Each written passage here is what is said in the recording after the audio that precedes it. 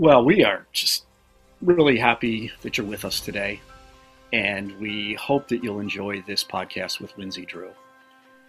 We've entitled it In the Arena because Lindsay is one of those persons who is dedicating her life to helping others and lifting others up and being in the arena as a local public official and now as a candidate for higher office. She's also a business owner, a business creator, and wants to be one of those kinds of people who make a difference for her community, for her state, and for the world. Yeah, and I just think about this being almost our second to last episode before the end of season 2, and all of the special guests that we've had throughout this past year. And she's just another one that we know we're going to go back and listen to this episode again because her story is riveting.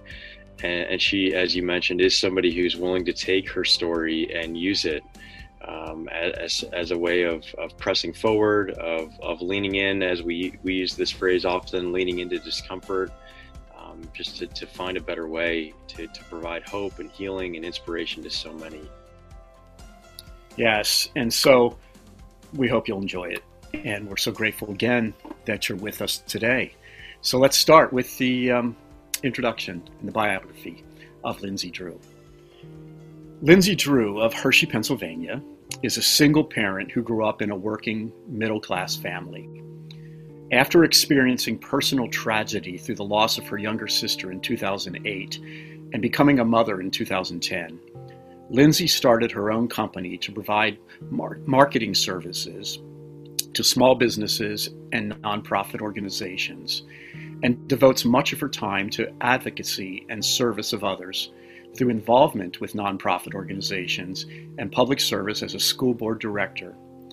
Lindsay is also the founder of the Jessica Drew Sunshine Memorial Fund, Inc., a nonprofit created in memory of her sister, which provides educational scholarships and grants to community organizing. And currently, Lindsay is a candidate for a Pennsylvania State Representative House seat. She is driven by the belief that we rise by lifting others. There's definitely some questions we'd love to just get into today. If you'd be willing to participate for an hour with us, we really appreciate your time and your service. And one of the things that we just would love for you to talk a little bit about today is your life and your career in service, and maybe talk about some of your inspiration and what motivates you. Sure. First of all, thank you for having me and inviting me to have this conversation. It is just really a highlight in the week for me to be able to talk in this way and have honest dialogue about things in a world that feels so crazy. But for me, I believe that from the time I was very young, I always felt called to serve. My mom and my dad both joke that where I'm at currently in life doesn't surprise them or shock them because I've always been, of that mindset. I just didn't see it in myself that way because, when you're growing up, you don't recognize those things. But I've always wanted to be a helper. I grew up in a family that my grandmother was an avid volunteer in the community. We used to joke with her that she would run the bingo at the senior center. We're like, Nana, you're a senior. Like, you're supposed to be the one participating here. But it was always, who she was to do that. And I absolutely think joining her throughout, my early life really set that in motion of wanting to be mindful and caring for other people.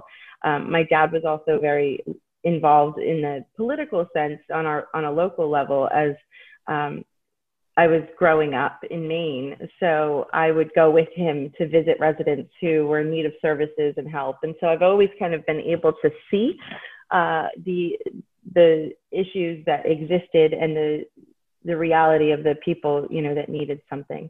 But then as I kind of hit my stride going from, post high school into college and, going through all of that, I fell into that typical, looking out for myself mindset. It was in the corporate environment and, banking, and was kind of hungry for success and to prove myself in that way. And then the moment that I know you are both familiar with was the day that I got the phone call that my sister had been in an accident. Looking back on that now, it's been 12 years, but that day is what I can pinpoint as a turning point for me in my life and the way that I wanted to live. And the influence and what I believe the legacy that, my sister created is what started that, because I took for granted having someone like her and, in my world, and that positive influence. And I want to make sure that other people have a Jessie. So when I, look back, I hit this kind of turning point in the process of losing someone that you love and recognizing that I could acknowledge that the rug had been pulled completely out, right? Like everything stopped, in life, and nothing felt important other than the grief that I felt. But I was able to recognize that I had a choice in that moment, that I could turn down one direction and allow that grief to internalize in a way that I wasn't sure who I was as a person would ever come back from, or I could find the silver lining. I could find the purpose in the experience and in the grief. And I often talk about, I would do literally anything to have her in my life, for my son to know her. But I am so remarkably a stronger, better person who can give back to society as a result of not just knowing her, but losing her, because that was a wake-up call. And so now when I look at it, that was the moment for me that service became everything because of who she was. And so often when people pass, everyone, regardless of the things they've done in life, there's this, I can't even think of the correct phrase for it, but you make them angelic almost, right? Like the hero. You only focus on the good things, and people see things in a different way. And I've often said, like, I analyze the bias that comes from getting to that place. But the truth is like, Jessie is exactly who we say she was. Because, over a decade later, we still hear new stories of how she touched someone's life or how her legacy has touched someone's life. And so for me, from that point, I wanted to make sure that I lived a life for the rest of my days on earth in a way that helped others live a tremendously alive one. And that kind of kicked off what servant leadership looked like for me.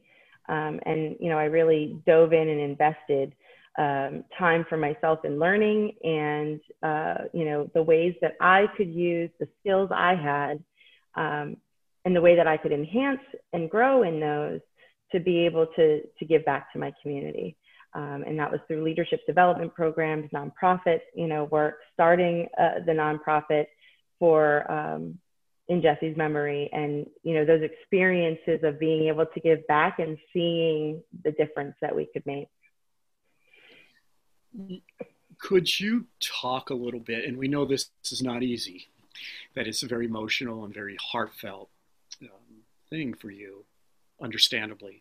Talk a little bit about Jessie and who she was, what it was about her that has motivated you, and Sure. and what the Jessica Drew Memorial Sunshine Fund is about, that you and your family established in her memory. And before you do that, I just need to say, for the purposes of full disclosure to everyone who's listening, that I knew Jessie very personally. As a teenager, especially, I was the pastor of the church to which your family were members, and Jessie was part of the church and part of the youth group. And my goodness, I just remember her energy and her laughter, her smile, her vivaciousness. she was a ray of sunshine. I mean, the name that you've given to this foundation in her memory is very, very, very appropriate. And so if you could just share a little bit personally about her, and then what the fund does. Sure. So, I mean, you put it perfectly. Jessie was a ray of sunshine. I was 4 years older than her. And from the time she came into this world, she just brought joy.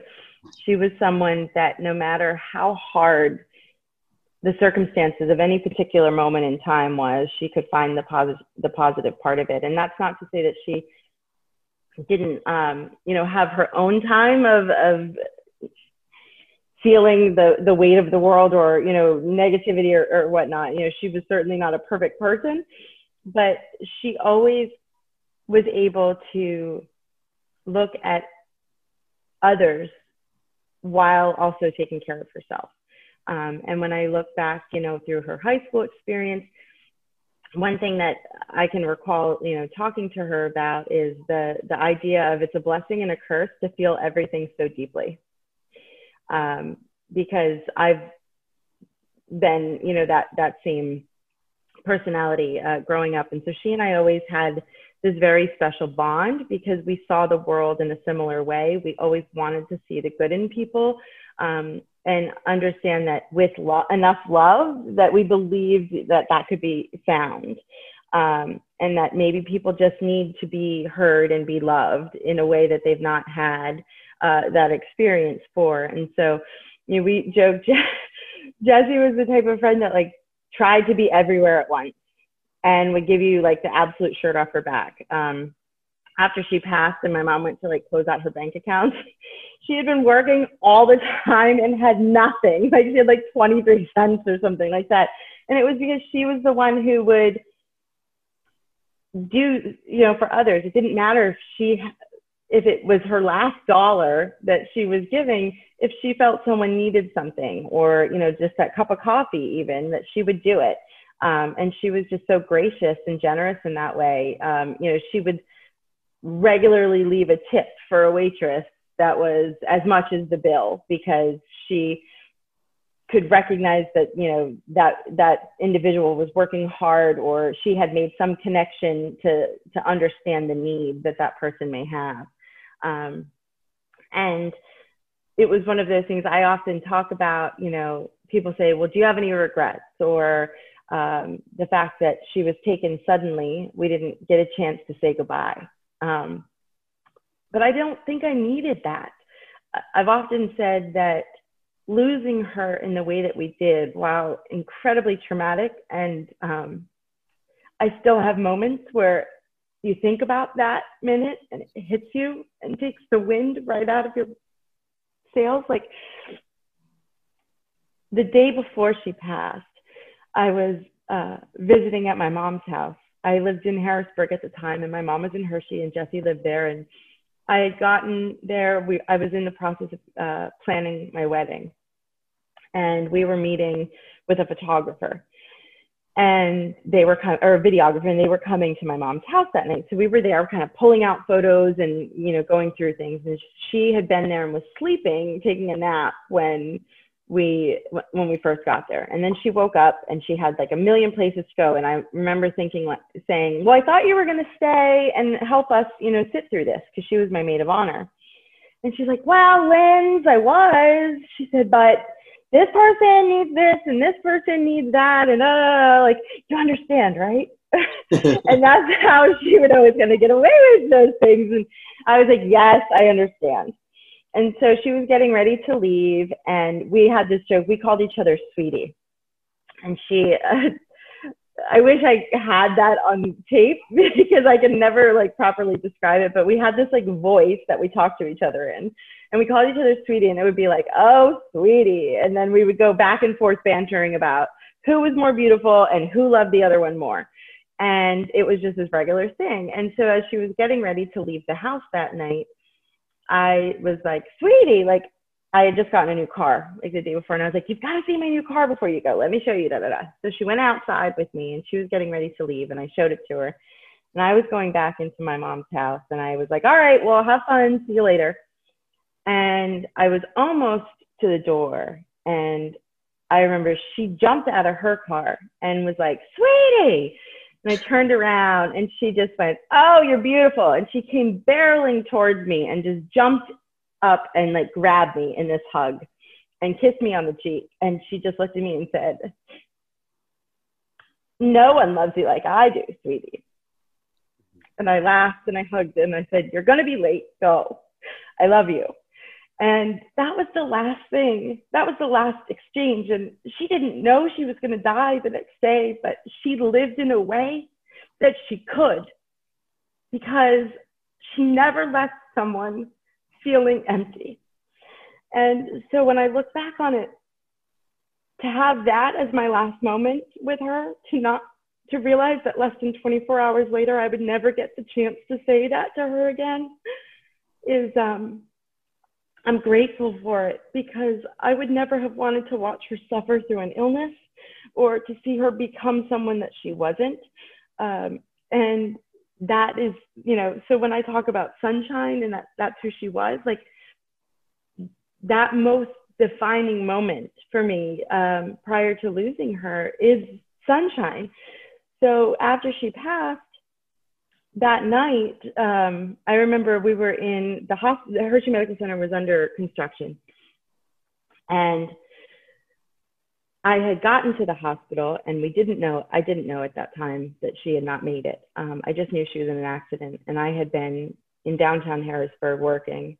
And I remember you had to go through this long cattle chute of, like construction setup. And I had heels on, and I was running in heels.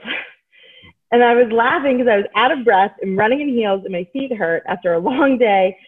And I was envisioning that when I got in there, that she was going to laugh at me, that I had run, and, that I was being over dramatic in wanting to be there.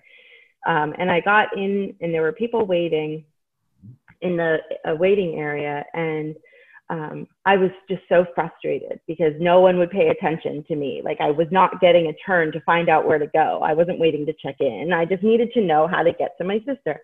And I finally, in this very exasperated way, was like, I just need someone to tell me where to go. And there were two individuals standing there, and they turned around and they're like, well, what are you trying to do? And I was like, my sister was brought in. She was in a car accident, and I just need to know how to get to her. And the gentleman said to me, what's the patient's name? And I said, it's Jessica Drew. Like, she was brought in by ambulance. Like, where do I go? And he had a badge on, and he moved his badge behind his neck and said, I'll take you, come on. And we walked through the doors, and I knew the setup of the hospital at the time was you would go straight or you would go right to get to any patient area. If you went left, so that was the hallway that had the family rooms that you went to get bad news.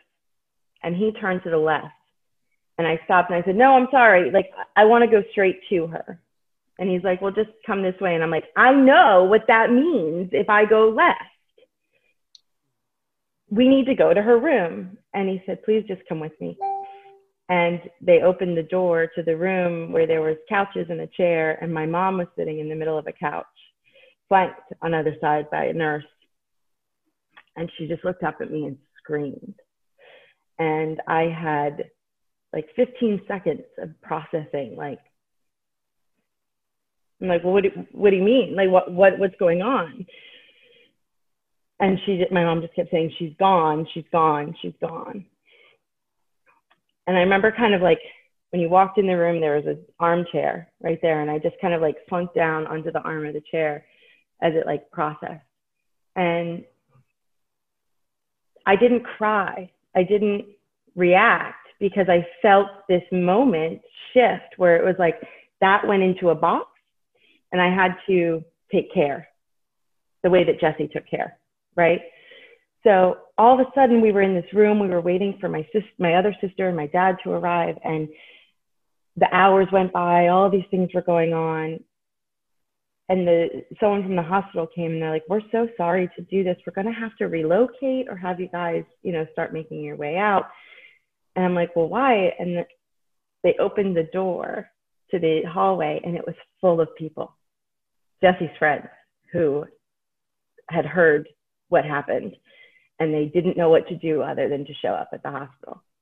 And I started looking around at all of them and even so many people I didn't know. And I'm like, wow,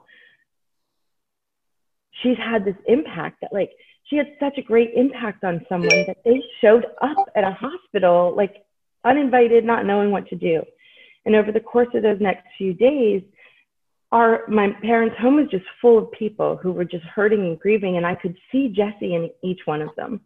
And so when we were planning for the funeral, we started thinking about, we didn't want flowers, right? Like we already had flowers, we already had food. What would we want to do? And so we said, I worked for a bank. And so we got the EIN number, and what we needed to open a bank account. And we said, in lieu of donations,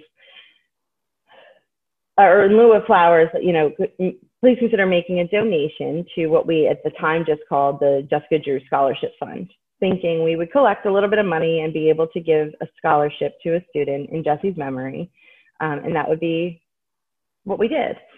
Within 6 weeks, we had like over $12,000 in it. And we started looking at it and thinking, we could maybe do more. And so that's where the Jessica Drew Sunshine Memorial Foundation or Memorial Fund was born, in realizing that Jesse's legacy was going to spark this outpouring of generosity and remembrance, and that we had an opportunity to move forward and do something really special in her name. And so within that next year, we were collecting money, and we gave the first scholarship in 2009 to students and held our first fundraiser of a golf outing later that fall, and then realized that we could go beyond just doing scholarships, which we've still done every year since, but that we could start giving back. And when we look at how we want to give back and who we choose, to give to, we've always tried to take it from the perspective of what would Jessie do and who would she want to support? And, that makes it really hard sometimes because she would have just given it all away, right? Like the first person that asked. And so we've had to sometimes do the not what would Jessie do, because if we did that, we wouldn't be able to sustain supporting, in perpetuity. But that's, kind of where we've gotten to. And so we've always led from that mindset of trusting the timing of everything, trusting that when there is need that we can help with, that we'll be able to help. And, I've trusted that process. We've never followed a budget or said we have to do this or we have to do that. It's really been led from the heart of knowing that it would always be the right time, because it was always the right time with Jessie. Wonder if you could do us another favor and just add a little bit more about Jessie by telling about how she got her name and that story. We were sitting around the table with you and your mom, and you were telling us a little bit more about the fund a few years ago, and that story is just priceless. So, like I said, I was 4 when Jessie was born, and I'm a twin, and so we had me and my twin sister Kayla, and my mom was pregnant. And so they were talking about, the new baby coming, and we were guessing, is it going to be a boy or is it going to be a girl? And my mom thought it was a boy for sure. And so my dad thought it was going to be a boy for sure. And Kayla thought it would be cool to have a brother. And I remember sitting there and being like, it's going to be a girl. And I even told my parents that me and the dog were convinced it was going to be a girl, because I needed like an ally in it, right? And so my mom was so convinced that it was a boy that she said, okay, well, if it's a girl, then you can name her. And so I was like, because she was like, that's never going to happen. So being almost 4, I was in love with Punky Brewster, the television show. And I wanted to be Punky. I would tell people my name was Punky. And so it made sense that if I had a sister, that I would name her Punky. But I also really like the name Jessica. So I would never commit to it. So when my mom went to the hospital to have, the baby, she thought it was going to be a boy. I thought it was going to be a girl. And so I couldn't wait to name my new sister. And my mom said that when Jessie was born and they said, it's a girl. And she turned to my dad and was like, what? Here we go. What is this going to mean? And as soon as I found out, unfortunately, when they said, well, it is a girl, what are you going to pick? I picked Jessica. But it could have very well been Funky. Yeah. What would your mom have done? I like to think they would have honored it and we would have had this funky, punky ray of sunshine. But fortunately for them, I picked Jessica that day. Such a great story. Thank you. It is a great story. And again, we know, Lindsay, that this is an emotional thing to talk about, and we appreciate that you can talk about it, and with the emotion and with humor too, and the memory of your last verbal exchange, physical exchange with Jessica is priceless and beautiful. And we're so glad you could share that, as well as the story of how she got named.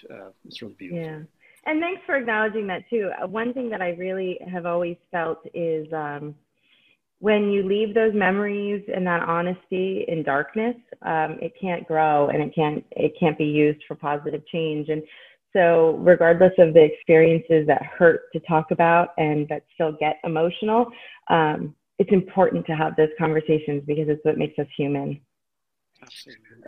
We just have to share this story. It's kind of an add-on. Just 2 days ago, Michael had referenced the superintendent that we've listened to and supported for a couple of years now. We had actually done her son's funeral a few years back. He had died, and unexpectedly also. And we've just listened to her periodically, and she, like you, just has a way of just really handling this process of grief with such dignity, and it's really admirable. And we were just listening to her just the other day, and I know she would be absolutely happy if we shared this. So she's this very kind of formidable woman in so many respects, and she has been going up periodically to this cemetery to visit the gravesite of her son. And she always goes on like Friday evenings around the time that the last time she spoke with him or somebody made contact with him. And she's been doing this now for a couple of years. And, with the clock change and things like that, she'll go up sometimes after dark, and you're technically not supposed to be in the cemetery after dark. And there've been a couple times where somebody's come in with a flashlight, and she realized actually they weren't looking for kind of intruders necessarily. They were actually looking for deer because it's this countryside property. Okay. Really beautiful. Anyways, long story short is at one point somebody came in with a flashlight and she dives behind some graves because she's afraid, and she just continues to go up week in and week every couple of weeks, and it's just really impressive. But then another funny story is she every year, and his anniversary of his passing is coming up here in August, and every year she goes up and she lights a luminary that goes up into the sky in his honor and in his memory. And one year she lit this luminary and it got stuck in a tree in the middle of the cemetery. And the way she tells this story, we just can't even do it justice, but she lights this luminary, gets stuck in this tree, and she has this moment of like, oh my gosh, this cemetery is going to go up in flames. And at that point, she was in the middle of her career, and she's going to end up on the front page of the newspaper. This cemetery goes up in flames. So, and she also shared in that there was a person, she noted a woman in a car sitting at some distance watching this happen. So she knew she was going to be in trouble because the person could get her license number and be able to report it when everything caught on fire. This is who did it. And but that didn't happen. The fire, things did not catch on fire. The cemetery is still there. And she was not in trouble. So, that's such a great story, though. But we appreciate that we know that healing is taking place when we are able to look back and look at these kinds of situations and laugh and see the humor the absurdity sometimes in things about the person we loved and in the situation surrounding it, and so we honor that, and we honor that in you today for the healing that we know, as hard as it still is, that is occurring with you, and appreciate that. Thanks. One of the phrases, Lindsay, that we often use in our work and in our own lives personally, it's a kind of a mantra that we've taken on, is that we have to sometimes lean into discomfort. And leaning into discomfort means it's going to be uncomfortable. It's going to be painful. Those feelings are going to be raw. And today, all three of us, we didn't even mean for this to happen, but all three of us are wearing black.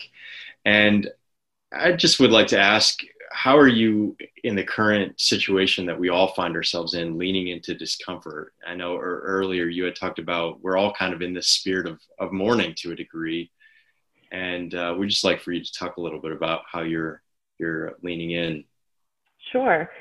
Leaning in is such a good way, to describe it.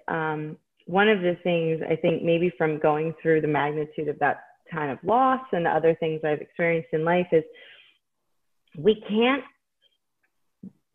decide or determine what we do or don't experience.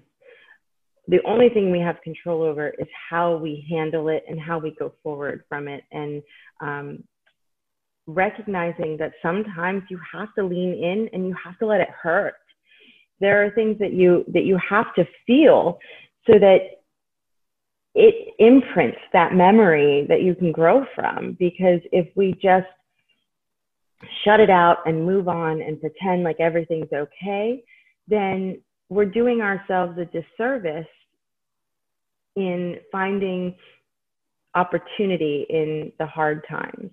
And during this time of life, I'm a mom and I run my own business, and I'm a school board director, and I'm running for office. And so the pressure has felt great prior to all of this, right? And then you add in those moments, and there are times where I have just had to say, we're pulling the plug today, and we're going to feel it today. And maybe I don't even feel anything in that moment, because there are times where I think I've just gone numb. And I've been very open in saying, in some of those early days in quarantine where everything just felt incredibly overwhelming, I had to shut off so that I could recover and recognize and understand what was going on around and how to best maneuver, through that, instead of just pushing forward and pretending like the feelings weren't there. And so I think whether it's right now during this time or any period, of life, is you have to allow yourself grace to recognize that, like, no matter who you are, hurt happens, emotion happens.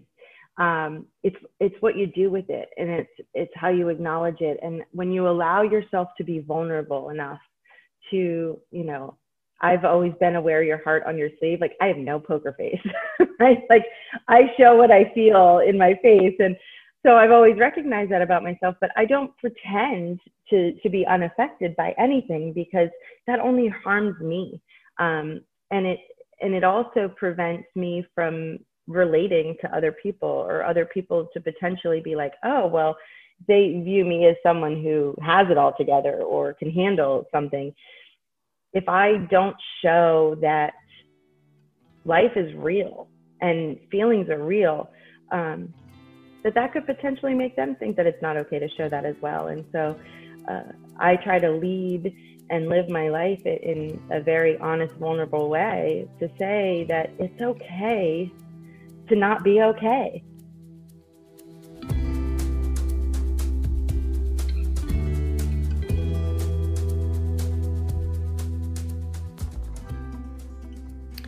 Hi, I'm Sharon. And I'm Pensy. We are volunteers at Wonders Found Thrift Shop and proud sponsors of the Someone to Tell It To podcasts. Wonders Found is a totally volunteer-run thrift shop begun to support our mission team as they rebuild homes in disaster areas. We also support local missions and people experiencing homelessness, veterans, and children and youth outreaches. We provide clothing and household items to families displaced by fire or flood. You can learn more at our website, mountcalvaryumc.org/wondersfound, or stop in to see what wonders you will find at 7810 Allentown Boulevard. God bless.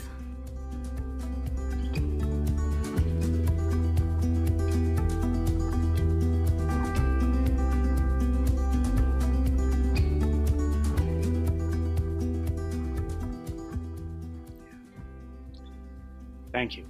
Yeah. Over a century ago,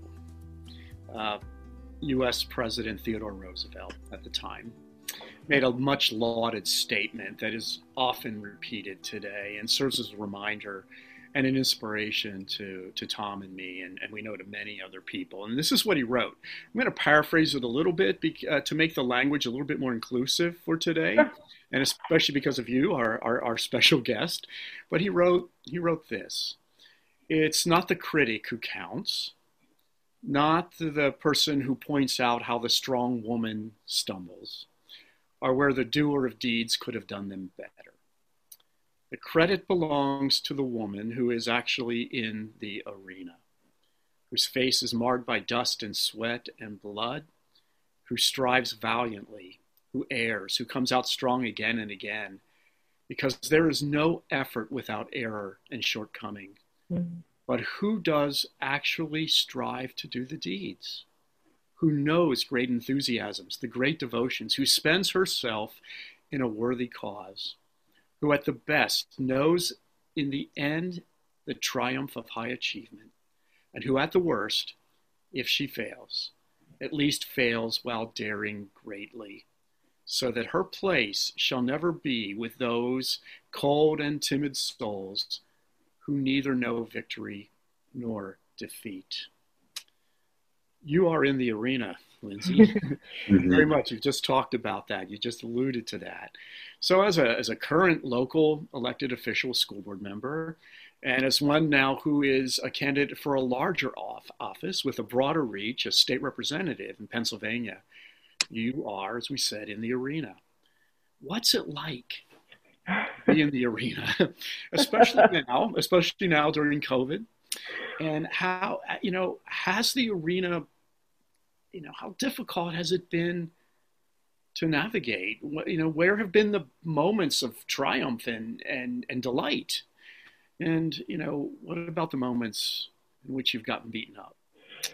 And say more about that. We know it's a huge question. Yeah. Well, first, that quote is just so, I'm going to have to put that down. Like, I think I need to print that out and put it everywhere, because it's so reaffirming, and makes me remember that, like, it's not easy to get off the sidelines and be part of something. It's very easy to sit on the sidelines and to have opinions or to, put things forward, but to move out of that. And first and foremost, I think that getting into that arena from a public service, public office perspective is something that's not for everyone and not to anyone's fault, right? Like, one thing I keep reminding myself through all of this is, if it was easy, anyone would do it. Everyone would do it. And so I try to find comfort and strength in that, and recognizing that feeling called to lead is a gift that I've been given. And I want to do that with the most honor that I can, recognizing that not everyone receives that moment in life. But it's not, it's been a roller coaster of times, first as a school board director. That was kind of that first entry into being in the arena, and recognizing that you have a different level of scrutiny and eyes on you to see what you do. And as a person who lives life in a very open way without a lot of censorship on myself, like, I've had to learn that, right? Understanding the power that my words or decisions can sometimes have, and how that can make other people feel, and recognizing that I don't get to decide how they make other people feel. I can only put them out in a way that is as thoughtful as possible, recognizing that people may never understand where I'm coming from. So for me, it's not the ease or difficulty of navigating, it's recognizing the responsibility. And I've felt that greatly through this time. It's always interesting, you know, I think I do feel this sense of gratitude for being able to run for office and have this, you know, opportunity to try and make a difference in that way, knowing that it could go either way. I like to think it's going to go the victorious way because I'm putting in the work in right now, but recognizing that, like, even if it doesn't, what do I want to have accomplished and done for others as a result of the efforts? And so in these times when you're feeling a lot, when you want to be brutally honest, I've definitely had to navigate learning that there are times where I can't just say something. I've got to think through it.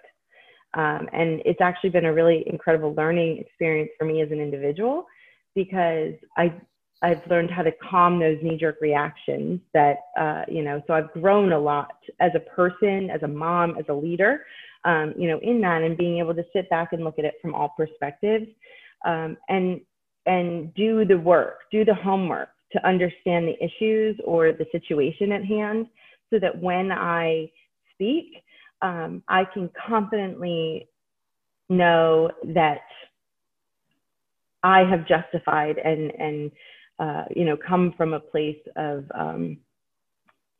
truth within, you know, myself. But this is definitely not an easy time, trying to figure out where one area of your life can cross over and where, you know, personal experiences can kind of get brought into it, where you're like, how is this even relevant? But those things are beyond your control. And so, you know, like I've said before, it's all about how you respond and how you handle, you know, each step of it. And so for me, really, being in the arena is just to not be defensive, or not become jaded, or, you know, just all I can do is keep being me, and hope that by being authentic and being genuine, that always prevails.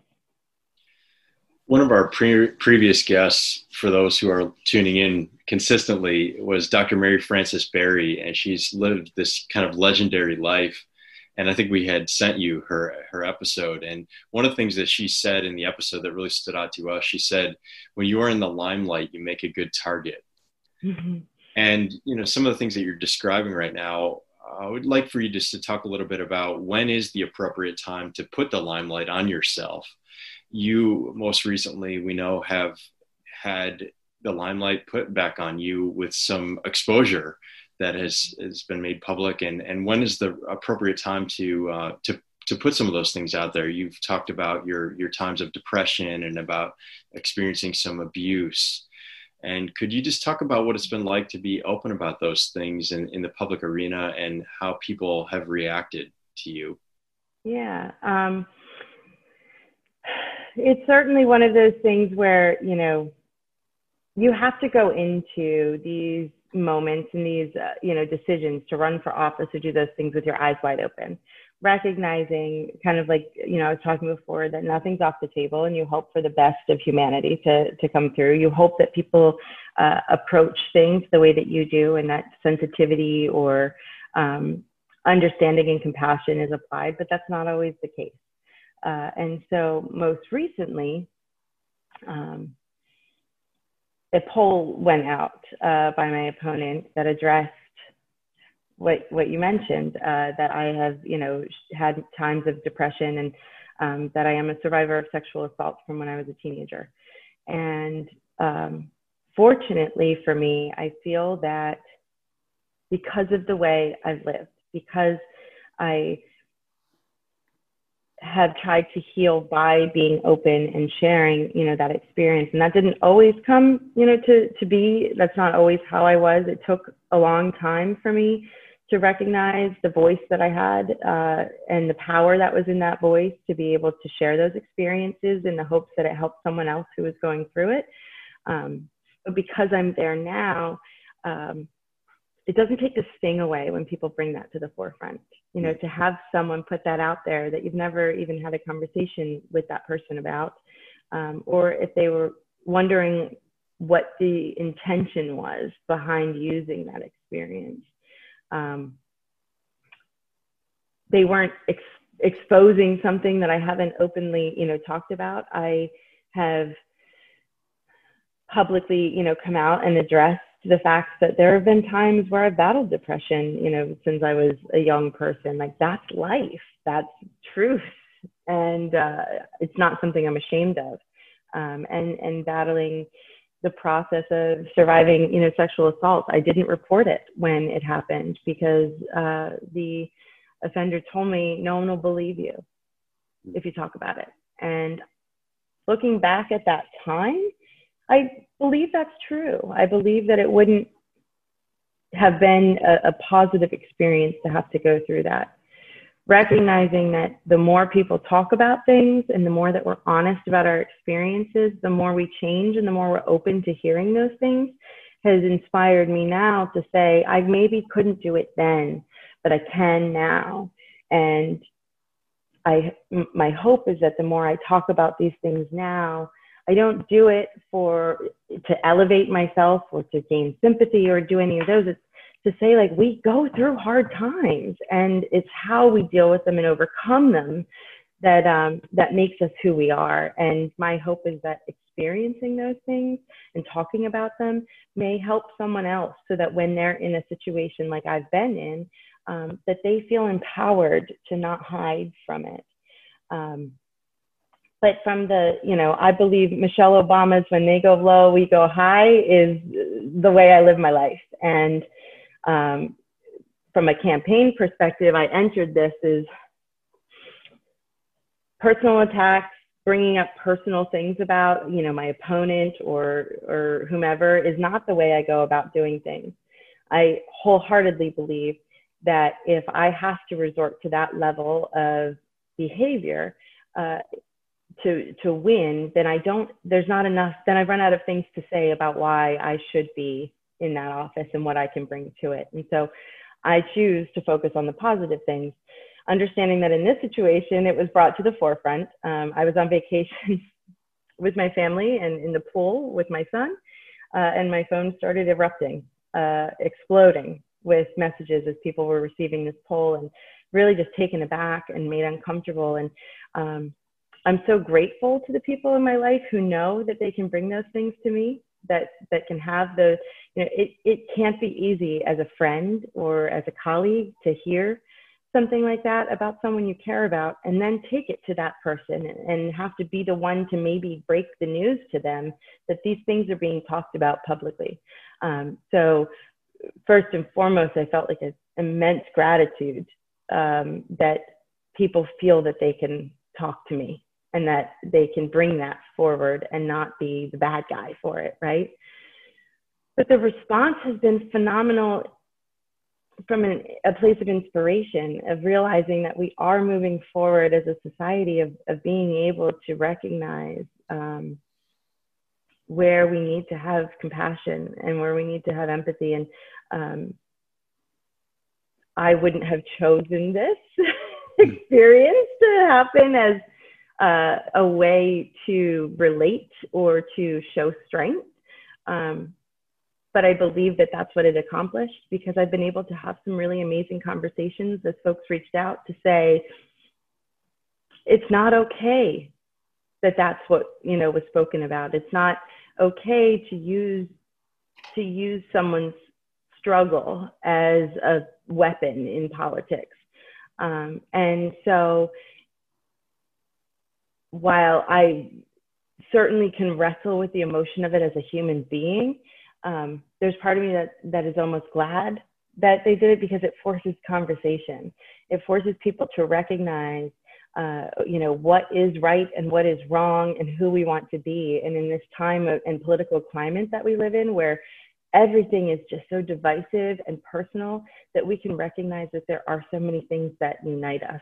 And I've had, really great conversations where people have said, the way that you handled that and the honesty you brought forward and the high road that you took shows me more about you than it would ever show me about that, my opponent. And so I'm going to vote for you because of that.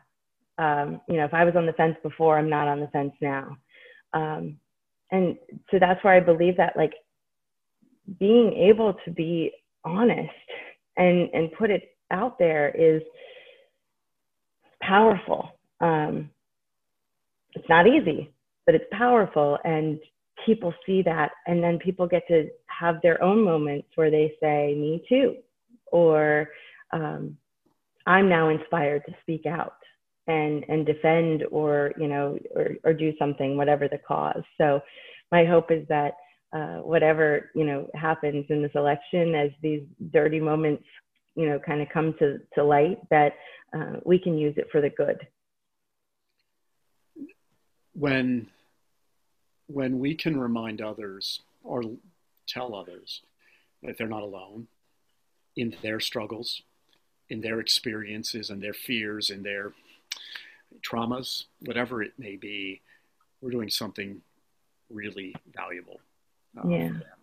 And we want to thank you for understanding that, for recognizing that, for embracing that, and knowing that when you talk about your own struggles, your own experiences that haven't been easy or good, that you are helping others to be able to process and bring theirs into the light, because it is only in the light that they can be healed. And that's so important. Thank you. We know that our time is running out. This has been a wonderful conversation. But we want to ask you this question. As professional listeners, this is what we do, as you know. I mean, we're always interested in how listening informs and affects and makes a difference in others' lives. So, can you talk a little bit about what it's like to understand that how important listening is in the work that you do, and particularly in the arena, right? As a public servant, how does listening, how does it play out for you, and what have you learned about the need for listening in every aspect of life, especially the arena? Right. So one of the things, that really I talked about kind of what brought me through service and, got me kind of here, but I believe that that's all culminated, right? So it's, when people say, what was your moment? And I talk about losing Jesse and then also being a mom and all of the other things, that's all culminated. But what made me decide in this moment, because let's be honest, 2020, it was not on my radar to run for this office at this time in my life. I've got plenty of other things that were on the plate, but it felt too important. The biggest thing that has me running for this office is people don't feel heard. They don't feel listened to. And that is the core of what this is. I have the things that I'm running for, the issues, the solutions and the leadership that I believe, I can bring from experiences, to office. But the primary part of it is bringing listening back and making that be a foundational piece of the way that we live life and the way that we make policy and serve the community. For me, that's our starting point. If people don't feel heard, that sends them down a path of potential for negativity, right? Whether or not that their voice is going to make a change in the decision-making process or not, when you give people the opportunity to listen, and you listen and intently and hear it, we can find common goodness in one another. We can find the things that unite us rather than what divide us. And so listening is everything. I keep having conversations, and we have weekly phone banks to reach out to voters and do that. And I've talked to so many of our volunteers, because we're really fortunate to have a great group of volunteers here in this area, but we've also been able to build networks around the country of people who make calls on our behalf. And I always make sure to join the start of those when it's a new group, to talk to them and say, we're doing this because we need people to know Lindsay Drew is running for office, and have that recognition for when they're ready to, cast their vote. I'm like, but one thing I always ask people is to not lose sight of the fact that our priority is to listen.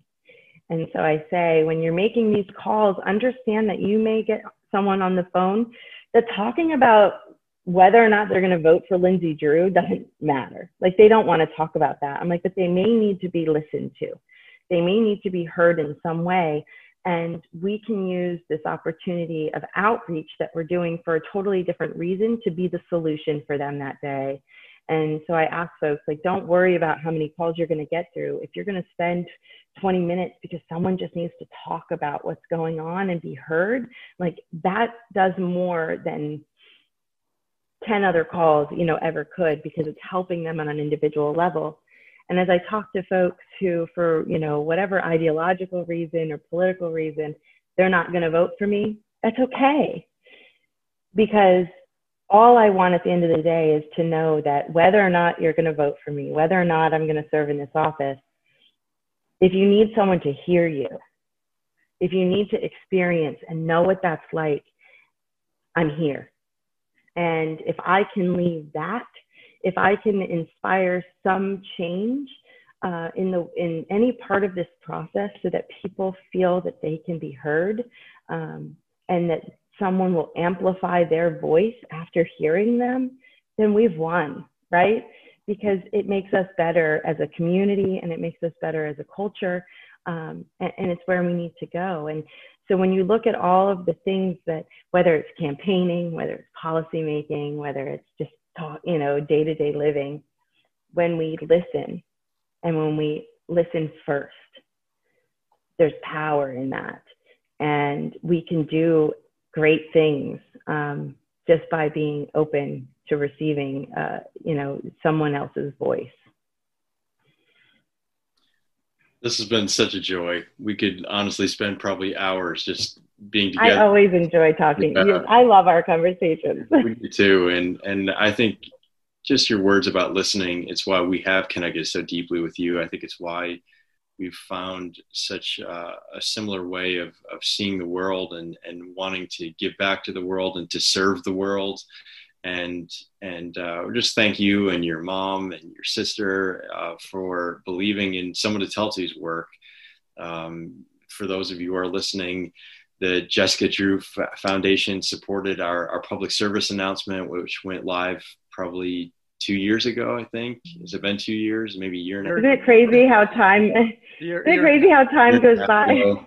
But that really took off, and actually it's in the process right now of being reworked and kind of being rebooted again, and we're excited to see where it goes. So thank you to you and for your support always. Well, thank you. It's always been a very easy decision as a person, as with Jesse's son, with any of these things, to support the work that you're doing, because I believe in it just wholeheartedly. And to see, the things that have been in my mind as a way that I live my life, just like inherent intrinsic beliefs of like the way that we should interact with other people. Seeing what you've been able to do with that as an organization is empowering. And I love when I get to make connections. If we have just a minute, I just want to do the one about at the medical center where we. Oh, that was remarkable. It was one of the most defining moments, and will probably always be one of my favorite things, is through talking about, various, the work, Sunshine Memorial Fund and whatnot. You interacted with a group at the medical center of nurses, and hearing this story still gives me goosebumps. in which you ask someone at the end of it how they found out about you and how they were able to make that connection in honoring a fellow employee. And she said, the Jessica Drew Sunshine Memorial Fund. And then it went a step further into, it was someone that was in the car with Jessie that day. And that through her following our work led her to you, and that was able to drive in a different direction. You know, what a testament to paying it forward. I'm also incredibly personally grateful because it allowed me to reconnect with her. And I've now had conversations with her and have been able to do that. And she was able to sign my petition to get onto the ballot. And we were able to have those conversations about how this all like kind of comes full circle in so many different ways. So thank you for the work that you're doing, because while it came full circle for you in that way, as a result of you sharing that story, it came full circle back for me. And that was powerful. Well, there's more to that story, just a little bit more to that story too for us. That on that day that we visited with that team of nurses and therapists at the Hershey Medical Center. It was very early in the morning because we had to do it before their shift began at 7 o'clock. So we were there, 6:30 in the morning or something. And when we were finished, we came back to my house because it's closest to the medical center, and we. Also, full disclosure, your mother lives behind me, on the next street behind me. And we noticed that there was a light on in her house. And we said, we have to stop and we have to tell Karen who we just ran into, who we just saw. And so we with a little bit of trepidation, went up and rang the doorbell. We hope that she's not, going to wonder who's ringing the door at 7 a.m. And she came, and she was in her nightgown and her robe, and she was surprised to see us. And we said, we have to tell you this. And she was just, overcome and overwhelmed too with that story that we had met this now adult who was with your sister in the car that day, and who survived. And then to be able to tell you and your sister, and wow. I think I shared with you too that day was, there was a lot of other things going on, and I needed that. Like, that was everything I needed that day, was to hear that story and to remind me of that there's good, right? Yeah, and that we all need to be heard. Yes. So thank you so much. I'm so honored and proud to be able to help and be a part of anything that you guys are doing and support that. And you have made a difference in so many lives. And so thank you for the work you're doing. Well, we're cheering for you these next honor to know you. Well, thank you. Cheering for you, and most important. If anyone's interested, you can go to drewforstaterep.com yes, to learn more about me. And just coming full circle, we just really, really appreciate your vulnerability, your openness, and the fact that you're willing to lean into discomfort with the passing of your sister years ago to current day, being open about your depression and your own sense of loneliness and all kinds of things like that. We know that you're making such a significant difference in the world. So thank you. And it reminds others that they're not alone. Yeah, no, they truly are not. And so my hope is that any of this, if one person hears us and says and recognizes that they're not alone, then everything is worth it. So thank you. We wish you well. Okay. Thanks. All right. Good luck. Stay safe. Take care. You too. Bye. Bye. Bye. One of the things I appreciated so much about this interview, Tom, was Lindsay's openness and vulnerability about, what it felt like to lose her sister in a tragic way, about some depression that she's lived with, as well as a sexual assault that she had in her past. The fact that she would share those things and allow them to be used as inspiration for what she's doing today, for helping others, I'm very impressed by that. Yeah, as we had titled this interview, she's in the arena. we are all living in a very unsettled and an anxious time right now with the pandemic, and then a whole host of other cultural and societal issues that are being addressed. We hope and know that you will find encouragement in this interview, as we did. And it's, again, we mentioned earlier on that it's one that we're going to go back and listen to again, because we value people who are truly in the arena of life, who are facing their challenges and rising above them, whatever they might be. Being a single mom, economic downturn, inequalities. We just really value being around people who are in the arena of life and doing their best to make the most of their situations. And we know the fact is it's not easy. There are plenty of critics, people who want to tell you what you've done wrong, what you have not done right, who want to disagree, who want to give you a hard time, and sometimes really hurt your reputation. And so we're just grateful for people who are able to persevere through that and will continue to stay in the arena, to do the best they can to help make this world a better place. So if you like this interview today, if you like our other interviews, our other podcasts, we hope that you'll want to support us and support the work that we do to bring hope and inspiration and education to people through these interviews. We invite you to go on patreon.com, where you can donate on a one-time basis or a monthly basis, which would be tremendous.